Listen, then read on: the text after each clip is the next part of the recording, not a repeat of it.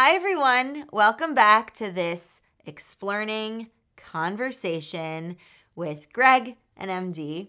Nice to see you all here today. So today's topic is all about how to have a good conversation. What does that mean?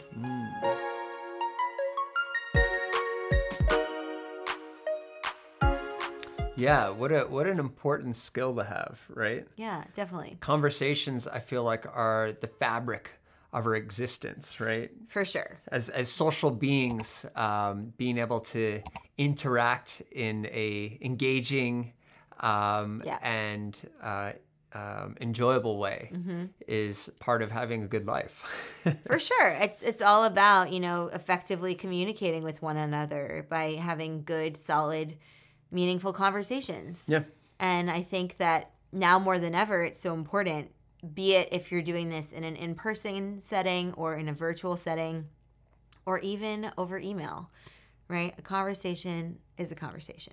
So, yeah. Yeah. So how do we do it? How do we have a good conversation? Yeah. Well, so with the people that you know quite well, what I'm about to say is a little bit easier to do because you know them and you know what topics interest them. So my first piece of advice would be to find a topic that is of interest to the person. So for example, if you know that they're really into arts and crafts and maybe they're really into knitting, you can talk about knitting, even if you don't have that much of a background in it or know anything about it at all. Because the point is to get them to talk about something that they're interested in. Yeah, I like that. And this is particularly effective if you have an opportunity to do a little research on them.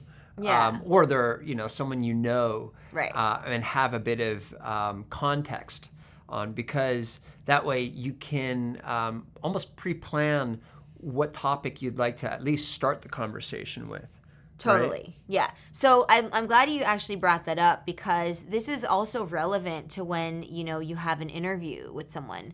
Sometimes you know who's going to be interviewing you and you can do a little bit of like a LinkedIn profile check or a Google search and see what they're into. Like sometimes they'll have hobbies on there or a competition that they were in. Maybe they were in a Toastmasters, so you can talk to them about public speaking, or maybe they were on the crew team in college, right? Talking to their interests and having them, giving them the opportunity to share that with you.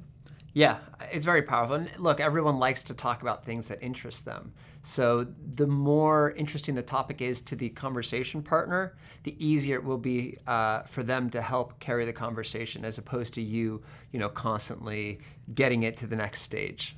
Right, absolutely. So that's the first one, finding their interests. And I just want to caveat it by saying, if you don't know what their interests are, try to come up with different topics. Like think of dinner table conversations. So if you're, reading an article about something or you just finished a book, start by talking about things that you've recently come across, a movie you've seen, and try to figure out like what might get them talking, what might they, pick up on and start to ask you about. Or, yeah, you feel it out. You put out some feelers and just pay attention, right? And which makes for a good conversation anyways, or a good conversationalist, as someone who really pays attention to the person they're speaking to.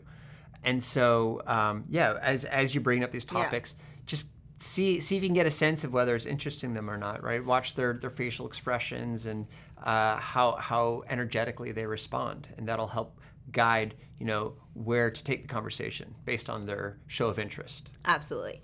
And the next one is to listen more than you speak. So try to make it really more of a listening activity for you, and by actively engaging through active listening practices.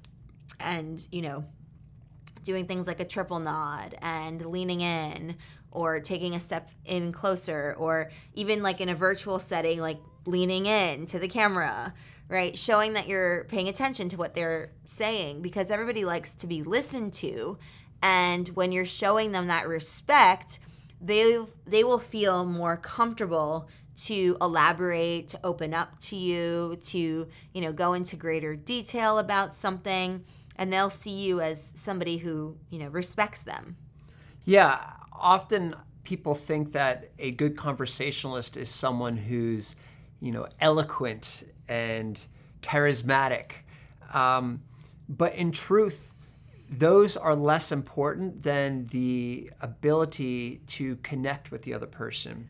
And you can't really connect with them without understanding who they are, right? Yeah. And that's where the listening comes in. So by listening to someone else speak, you're building a connection between you and them. Right. Because they're going to talk about what's interesting to them or what's on their mind, and you can use that as information to then re-engage them and increase the sort of intimacy of the exchange.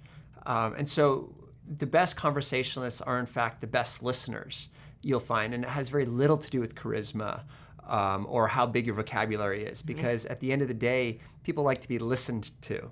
And so to the extent that you can listen to them and show that you're listening to them, like the nodding and other sort of visual feedback that you're listening, that will keep them interested in the conversation and coming up with things to say. Yeah, and also, like, it's not something that you can fake, nor would you want to fake, like, pretend listening. Because think about it this way. If somebody then asks you the same question or asks you to talk about an experience that you already shared with them, that tells you that that person wasn't listening to you. And so unless they have short-term memory problems, it doesn't really make you feel that great. And same for you, right? When you're interacting with somebody, really try to dial up the active listening, because that really goes a long way. Mm-hmm. Okay. And the other one, the last one, is to have really good follow-up questions. So when you're getting into a conversation, these are not things that are they're planned or anything. They come out of the conversation organically because it comes out of active listening, right? So if somebody's telling you about a recent sailing trip, you might start talking about the equipment that they have or that they love, or an experience that you had sailing, and that leads into another probing question. So following it up with other details, other experiences, things like that. Context-specific tangents, I suppose. Yeah, and look, if you've never sailed, then that's a perfect opportunity to ask them about sailing. What does it take to be a sailor? What distinguishes a good sailor from a bad sailor? How did you get your first opportunity to sail? Right? There's so many different ways you can approach the conversation and approach developing these questions. Right. And it starts with listening again, to be able to, as they're speaking, start to formulate potential directions you can take the conversation through follow-up questions. Exactly. Yeah.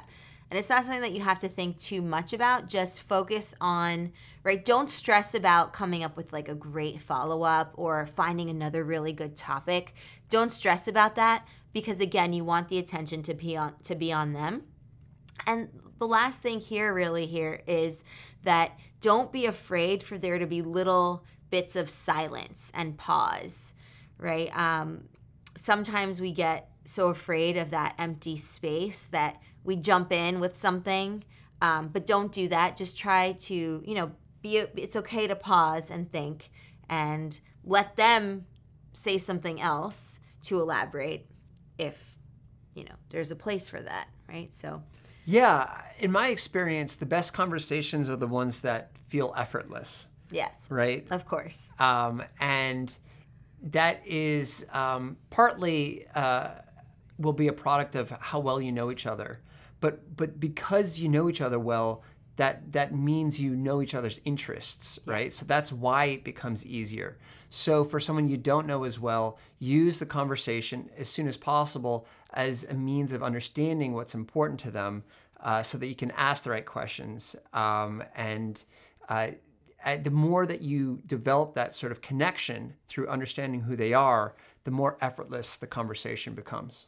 Yeah, and that's all about, building rapport. So over time, it will become more effortless, provided that you are really engaged in the conversation and are not faking listening, right? So these are things to keep in mind. And again, they apply to any type of platform, any way in which you'll have a conversation on the phone, virtually, via email, or in person. So, practice these the next time you find yourself in a conversation with somebody, and let us know how it goes.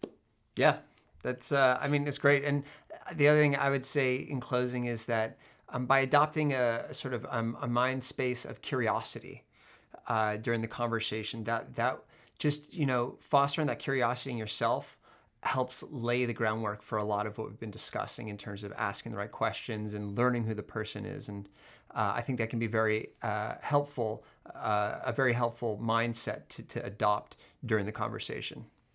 Perfect. I love it. So that's a wrap for this little conversation. I hope that you enjoyed it. We had a great time over here. So make sure that you're subscribed and that notification bell is turned on so you get all of these lessons and conversations from us here at Explearning. We'll see you in the next one, everyone. Happy Explearning.